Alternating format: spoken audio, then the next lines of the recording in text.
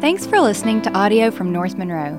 To learn more about who we are, visit northmonroe.com or download the North Monroe app in the App Store or on Google Play. Now, here's this week's message. For about 10 years, we had a camp in the Ukraine. We had about 300 kids would come to our camp. We'd work there 2 or 3 weeks out of the summer, running youth camps, telling kids about Jesus, had an orphanage there.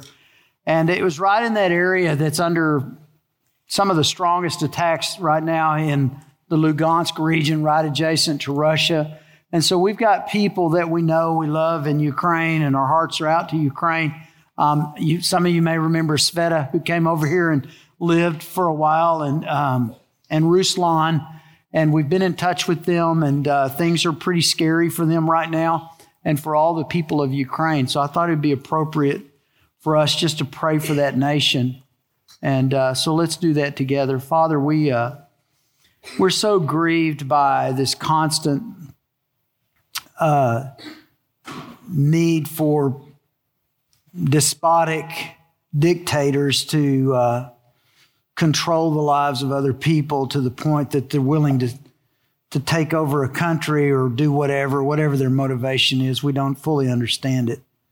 And yet your word taught us long ago that there are wicked men in this world. And I pray that you would bind them. Your word says that the heart of the king is as a river in the hand of the Lord. And Father, I pray that you would just turn the leadership of Russia away from this insane thing that they're doing in Ukraine, that you would keep the Ukrainian people unified together. And Father, that you would open doors through this, not only in your personal protection now, but in the days ahead for them to be responsive to the gospel in ways that have never been true before. And we pray for our friends that we love. We pray for those people. We pray for peace. And we know that you're in control even when it looks like everything's out of control. And we trust you for that. In Jesus' name, amen. Please continue to pray for Ukraine and just lift them up, okay? How many of you were here last week? Raise your hand. How many of you are sitting exactly where you sat last week when you came in? Raise your hand. I told you. We are creatures of habit, are we not? Let's pull out our Bibles, go to Matthew 28, 19 and 20. We call this the Great Commission. It's the foundation of everything we do. Not only the foundation of our church, it should be the foundation of our lives. Go therefore and make disciples of all nations, baptizing them in the name of the Father, the Son, and the Holy Spirit, teaching them to observe all that I've commanded you. And lo, I'm with you always, even to the end of the age. As we're beginning this new chapter in the history of our church, the post-COVID chapter of North Monroe, it became so vital for us to return to our roots and go back and be reminded of those foundational things. Great Commission. And so for the last few weeks, I've been lifting out of this particular passage those core values that sort of underpin everything else that we do. We talked about the message. He said, teaching them to observe all that I command you. We understand from that to be the whole counsel of God, the whole of the entirety of the Bible. It becomes our authority. We revisited the mission. He said, go therefore. It's not going somewhere else, but as you go, while you go, wherever you go, you're on mission. You're bringing the gospel to bear in the conversations of your life. And maturity, we're not looking for converts. We're looking for every person to come to maturity in Christ. If you've known Christ for 5 years, 10 years, 15 years, 20 years, you should be more mature today than you were on that day. And so everyone's faith should be growing. And then last time we talked about multiplication, that it's not enough for us to be content with, us four, no more, shut the door. But we've got to reach out. And in the process of reaching and living a vital, authentic life, we begin to grow in terms of our relationship with other people and seeing more and more people come to Jesus. Never been more important than right now. And I thought about it and I thought, here we are on week 5, same text. And this stuff can be redundant and tedious, but it's really what it's all about. And if we miss it, we really miss the whole thing. Because at the core of what we're talking about, at the core of what I'm trying to teach is it's not about us. It's not about me. Now, it's kind of a mixed bag because the gospel really is about you. It's about God so loving the world that he gave his only begotten Son, that whosoever believes in him shall not perish. That's you. God so loved you. So it really is about you. But once we are in Christ, and once that relationship is forged and formed, it's not about us. It's not about me just sitting and enjoying the fact that I'm a Christian and I have eternity as my destiny and God blesses me. But it becomes about what God wants to do through me and with me. And I get it. You have your needs. You need to know that God loves you. You need to know he has a plan for your life. You want his blessing. You want a meaningful and a life that counts, right? You want to prosper. I mean, here's what we want. We want a marriage that is loving and works. We want kids that will do what we say, and we want a bank account that's full. And there are a lot of pastors and teachers today, that's their main focus. That's what they're teaching, and that's what they're preaching. And you know, there is a blessing to the Lord.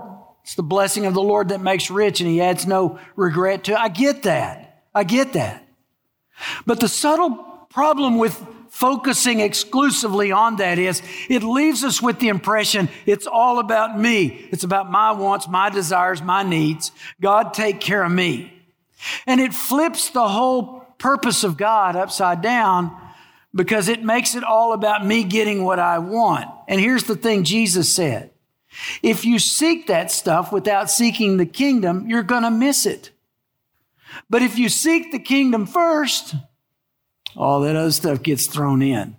That's what he said exactly. Matthew 6:33. But seek first his kingdom and his righteousness, and all these things, all that stuff you need, all that stuff you desire, all that stuff that makes life work, all that stuff, he said, will be added to you. So here's the final foundation. He said, go therefore make disciples of the whole world, baptizing them, teaching them. And here's that last thing. And lo, I am with you always. So the last of our foundations is this.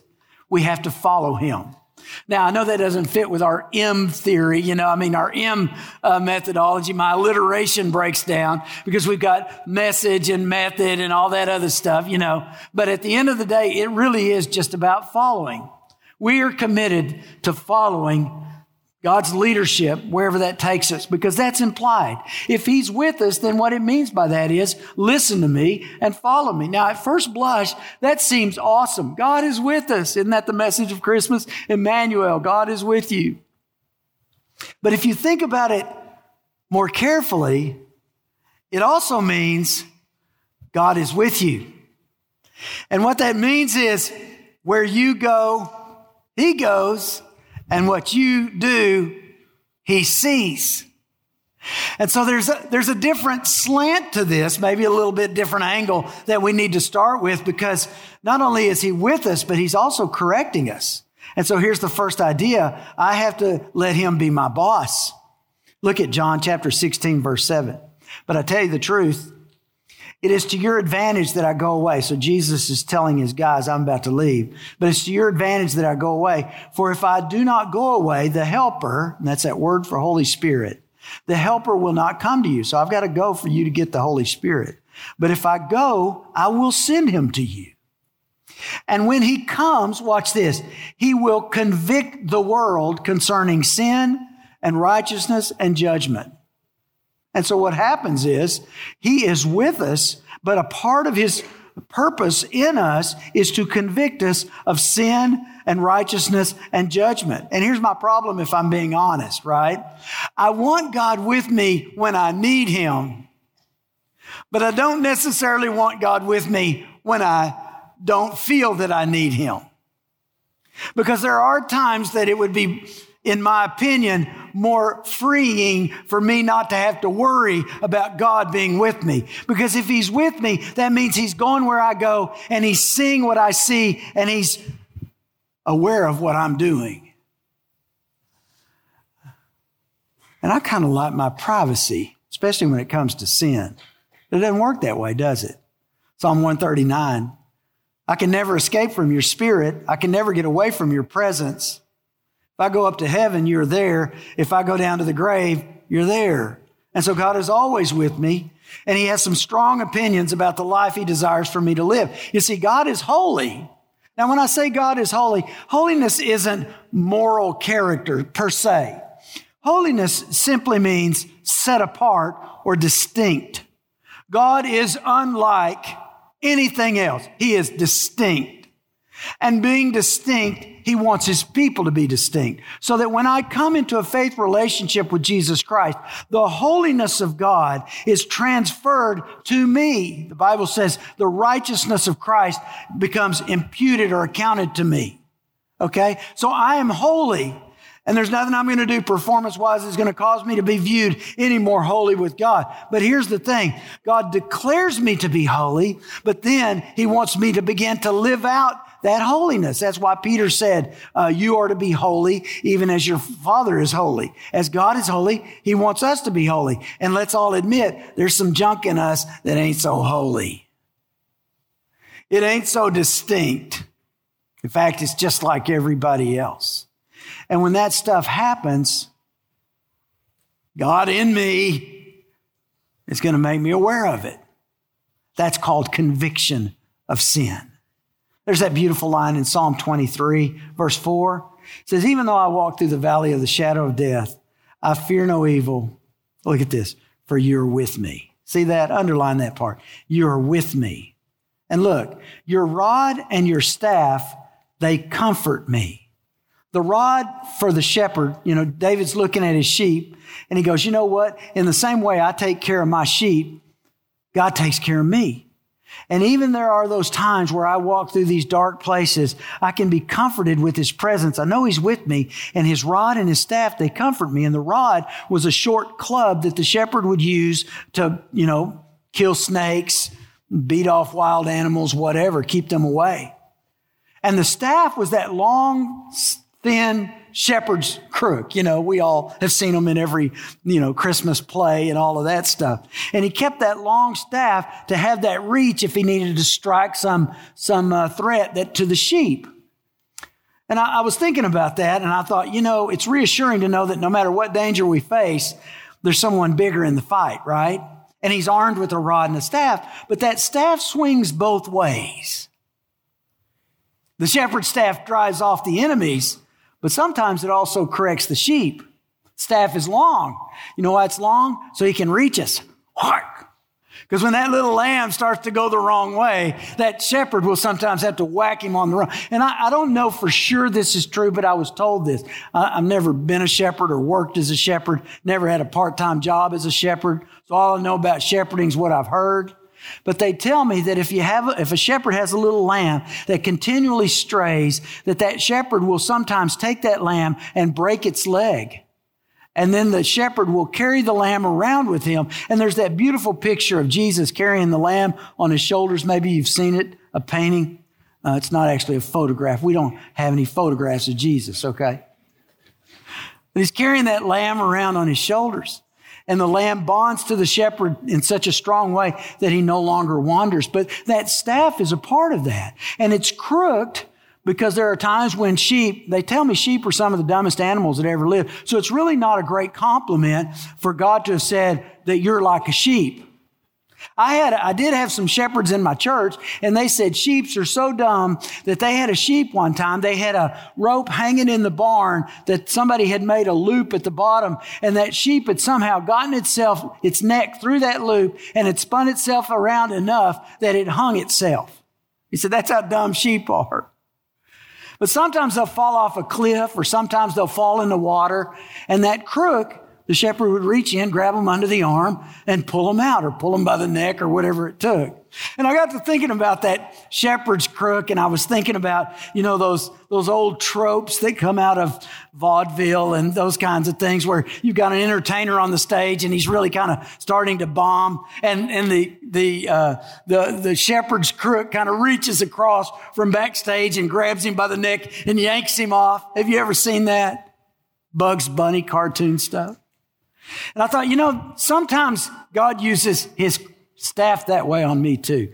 It's like, die, It's time for timeout. Get off the stage. Woo! Yanks me out. Says, you sit here until you're ready for something. And some of you guys are in timeout right now. Because he's not going to put up with our stuff. And so his presence is both comforting and corrective. When you sin, he makes you hurt because he wants to call you back from it. And he insists that you repent of it because sin separates us from God. The prophet said, my sin has separated me from God. And sin enslaves us. Jesus said, everyone that sins is a slave of sin. And sin brings death. And so when those things begin to percolate up in our lives, you can be sure that the conviction of the Holy Spirit is going to come to bear because he wants you to be holy. Not because he's trying to take away some liberty, but he's trying to keep you pure and holy and free. And so it's really an act of love. And sometimes we misunderstand the correction. We think, if God really loved me, he wouldn't correct me, when exactly the opposite is true. The Bible says, for whom the Lord loves, he disciplines diligently and chastens every son in whom he delights. The fact that he's disciplining you proves his love. One thing I learned real quick raising boys was we always had a crew of boys in our house, right? All the way up, there'd be a pile of boys coming and going through the house. And here's what I learned. Some of those little kids are little hellions. Okay? Mom and dad are not disciplining them. But even if mom and dad aren't disciplining them, I don't discipline them either because they're not my kids. I don't discipline other people's kids. But I discipline my own kids. And some of you think, well, I'm under disciplining. I think God's being hard on me and I feel convicted for all this. He must not love me. Just the opposite. He's proven to you that you're his kid and he loves you. Sometimes we think, I must not be a Christian because of what I've done. And I hear people say that. I'm not sure that I'm a Christian because I did this horrible, terrible thing and I just can't live with myself. And I just don't know that God really loves me and I don't know that I really belong to him. And I would say just the exact opposite. If you weren't a Christian, you wouldn't care about your sin. Man, when I was in high school, before I knew Jesus, I could sin with anybody. I was totally free. I could sin with alacrity. I never cared about what was right. I only cared about not getting caught for what was wrong. My whole concern wasn't what is right and what should I do. It was how can I get away with this? And then at the very end of my senior year, I gave my life to Christ. Right before graduation, I gave my life to Christ. And, some things changed in my life, but all of a sudden, man, I was in for it. I was in a turmoil from the minute I gave my life to the Lord. Some people say, give your life to Jesus and everything will go your way. That was not my experience. The girlfriend that I'd been dating that dragged me to church, she broke up with me. All of my old party buddies didn't want to have anything to do with me anymore. Not because I didn't want to have anything to do with them. They just didn't want me around if I wasn't going to party. That was just the way it was. And then my family broke up. My parents got a divorce. It was a pretty bleak summer, the first summer of my spiritual life. And I remember the loneliness that was a result of that because my whole world had shifted and in many ways not for the better. But I'm trying to walk with the Lord. I had this plan that when I went off to college my freshman year, I was going to go to college with the guy that I'd come up with junior high and high school. He'd always been my best buddy. He's one of my old party buddies, but he was my best buddy. So we stuck to that plan. And I went off my freshman year to college. We're in the dorm room together. And it wasn't long before I was doing what I'd always done. And I'm right back at it, right in the middle of it. Only this time it was different. And I got to tell you, I was miserable. And I was convicted and I hated myself and I hated what I was doing. And finally, about November of that year, I said, enough's enough. And I confessed my sin and I went back to the Father and I said, if you'll have me, God, I'm all yours. And I never looked back. And I looked back on those times and I realized my conviction didn't mean that God didn't love me. It was exactly the opposite. It was validation of the Spirit's presence in my life because the Holy Spirit is going to convict us of sin. And the Father who has his children is going to discipline his children. And so if you're under conviction, doesn't mean God doesn't love you, doesn't mean that you're not lovable. It just means that God is at work in your life. He's with us. He knows us. He won't let us go, but you have to let him be boss.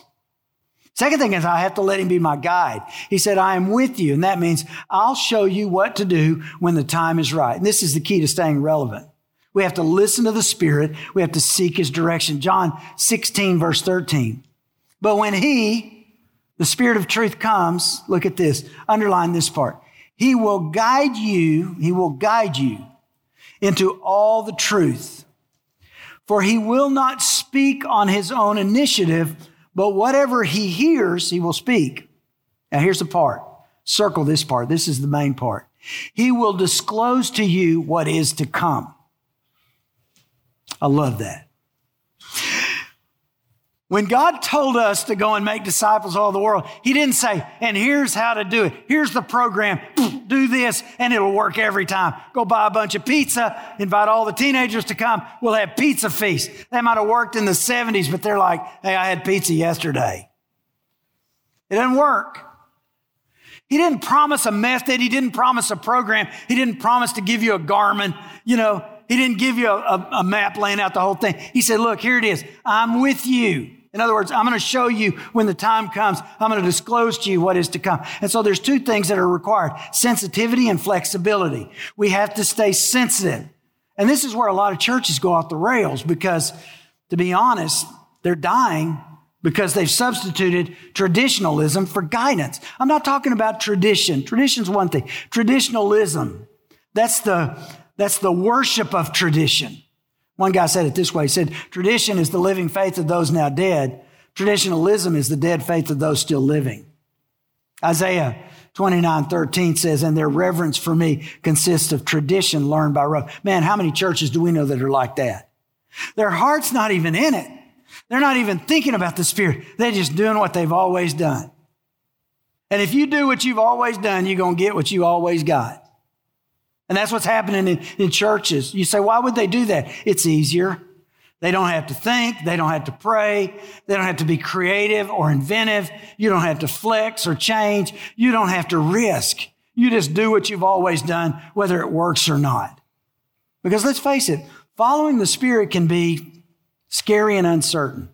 Look at John 3:8, Jesus talking to Nicodemus. So the wind blows where it wishes and you hear the sound of it, but you don't know where it comes from. Isn't that true? And here's the hard part, and where it's going. I don't know where the wind's going. And so it's hard for me to follow the wind. So is everyone who's born of the Spirit. Not very reassuring. Who wants to be blown around by the wind?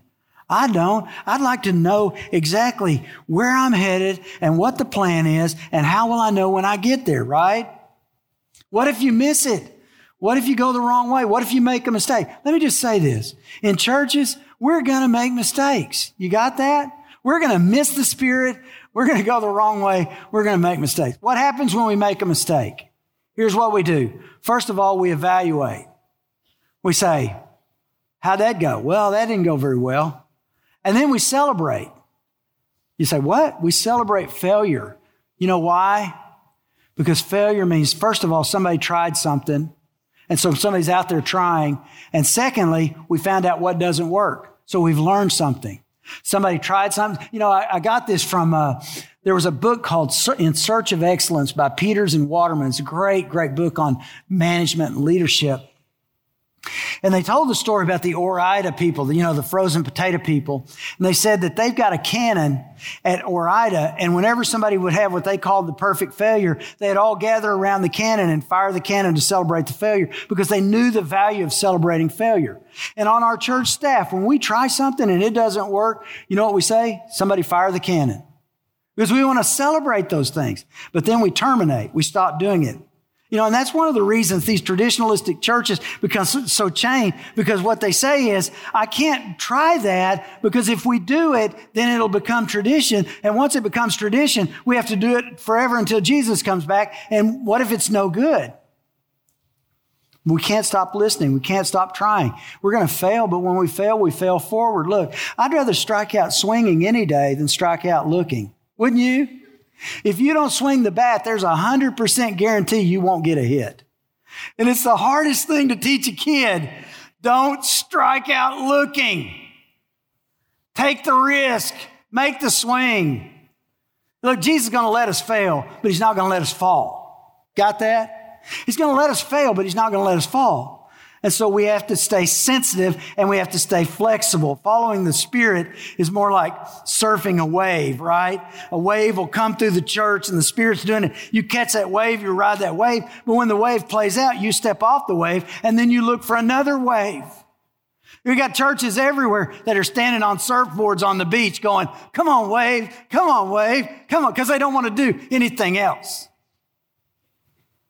Got to stay sensitive and flexible. Paul said, to the weak, I became weak that I might win the weak. I've become all things to all people that I might by all means save some. By all means, save some. Here's an important principle. The message never changes, but the methods constantly change. And when time and change dictate that, and we refuse to accept it, then it becomes more risky not to change than to change. And you can see that in people that build wooden ships and horse-drawn carriages and typewriters. If they didn't change, they died. And churches do that too. Carve the message in marble, but write the methods in dust. The methods are going to change. And we're not always going to do what we've always done. And then I have to let him be my power. Jesus is with us. That means we have all the resources for the job we're assigned to do. You will receive power when the Holy Spirit comes upon you. And this isn't a physical power. This doesn't immediately turn us into this most persuasive person in the world. I've got, underneath my shirt, a Rick Warren logo that says, now I'm now Rick Warren and I've got the power to persuade, and whatever I say, everybody's going to do. You're not going to be able to leap tall buildings with a single bound or stop bullets. But this power happens when the Spirit of God takes the word that you say,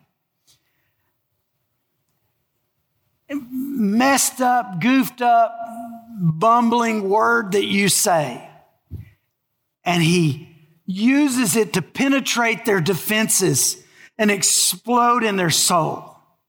And when that moment of supernatural Holy Spirit inspiration occurs, that's where transformation happens. I can't tell you how many times people have walked out of a service that I've been speaking at and they said, Pastor, when you said this, it changed my life. And that would be so awesome had I said it. But I'm like racking my brain. I don't think I said that. I've even gone back and looked in my notes. Nope, didn't say that. I've even gone back and reviewed the video. I never said that. But that's what they heard. That's the power of the Holy Spirit. There's a verse. Here it is. Like apples of gold in setting of silver is a word spoken in right circumstances. And I've got to tell you right now, I don't have the ability to do that.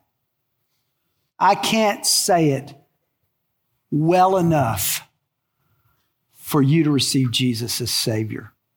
I can't say it clearly enough for it to change your life. But the Holy Spirit takes the words I say and he uses them for his glory. That's the power of God. And that power gives me strength to endure, which is the last thing. Let me say this. I've got to let him be my encouragement. The word for the Holy Spirit is encourager. That's what he does. He fills us with courage. A wise man once said, one man with courage makes a majority. And I think we're seeing that right now, don't you? In the Ukraine, every prognosticator said Kiev would fall within the weekend, that it was going to fall immediately. And we all expected the Ukrainians to run for cover. In fact, the United States sent a message to President Zelensky and said, look, when you need to get out of there, we'll get you out safe. Do you know what he said? He said, I don't need a ride. I need ammunition. I'm not going anywhere. And right now, I've got to tell you, President Zelensky is the most admired man in the world. And I thought to myself, imagine what would happen if the church lived with that kind of courage. It's already in you. The Holy Spirit is the paraclete. That word is parakaleo. It's two words. Para means around or alongside, and kaleo means to call. The word itself means to encourage. He is the encourager. And not only encourager, but encourage means to fill with courage. So the Holy Spirit in me is speaking those profound words of courage. If I would listen to them, I would be filled with that same courage. And one man with courage is a majority. And I walk in that courage, and I have the strength to stay and the strength to do. Look, life's not always going to be easy, and our efforts aren't always going to be successful. Look at Pentecost. Man, Peter stood up and said, "This Jesus whom you crucified." St. Peter, who had denied Jesus 3 times and 1 time before a servant girl, is standing up in front of this massive crowd of people, and he's proclaiming the gospel with clarity, and 3,000 people come to Christ that day. And you're like, well, that's how it's done. No. Look over at Acts chapter 14, verse 19. Paul and Barnabas are in Lystra, and the Bible says the Jews from Antioch came and stirred up the crowds, and they beat him and stoned him and left him for dead. They had to drag his body out of town. Which one was the Spirit in? Both. Life's not always going to be easy. It's not always going to work out. And there'll be times when it's hard and demoralizing and discouraging and it won't make sense. We got this idea in the back of our mind. It's straight from the pit that if God really loves me, He'd keep me from pain. And when pain happens, we wonder about His love. Sometimes the greatest people who were the most loved by God went through the greatest trouble and pain. I mean, I could give you example after example. And I think in those moments, God moves in supernatural ways and fills us with courage we never had. He never promised us a pain-free life. He promised us that He would be with us in the pain. And when He's with us in the pain, He said, "I'll be with you. What you go through, He goes through with you. What you feel, He wants to use to change the world." And even in that moment, you're capable of extraordinary things.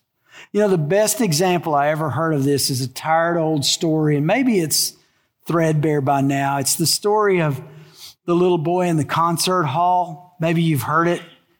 Ignacio Jan Paderewski, this great Polish pianist, was doing a tour of the United States. And in this massive, beautiful concert hall, there was a brilliant Steinway piano center stage. And all the people had lined up and they were waiting on the great maestro to come out and play in a way that only Paderewski could. When a little boy somehow escaped the notice of his mama, found his way up on the stage, was attracted to that big Steinway, walked over, climbed up on that padded seat, flipped the lid up, and in the best he could, started playing chopsticks. Dun, dun, dun, dun, dun, dun, dun, dun, dun, you know. People in the audience looked around. They said, "Who is that? What is it? Look at that kid. Get that kid. Somebody get that kid. Where's his parents?" Paderewski heard from backstage. Here's what the writer said. Paderewski heard the commotion, realized what happened. He quickly grabbed his coat and slipped up behind the boy, reached around him, started to improvise and embellish the chopsticks. The boy tried to stop, but Paderewski whispered in his ear, "Keep going. Don't quit, son. Keep playing. Don't stop. Don't quit." And together they made a fantastic moment. When the work was done, the audience erupted in applause. And the writer said, and get this, and so it is with us. We hammer away on our project, which seems about as significant as chopsticks in a concert hall. And about the time we're ready to give it up, along comes the master who leans over and whispers, "Now keep going. Don't quit. Keep on. Don't stop. Don't quit." And all the time He's taking our meager efforts and turning them into something magical. That's why He's with us. And that's why no matter what, we have to follow Him. Which means I have to let Him be my boss. Whether I let Him or not, He already is. And He's going to speak words of conviction. And I may not like what I hear, but I obey it. You know, God's speaking words of conviction into your life right now.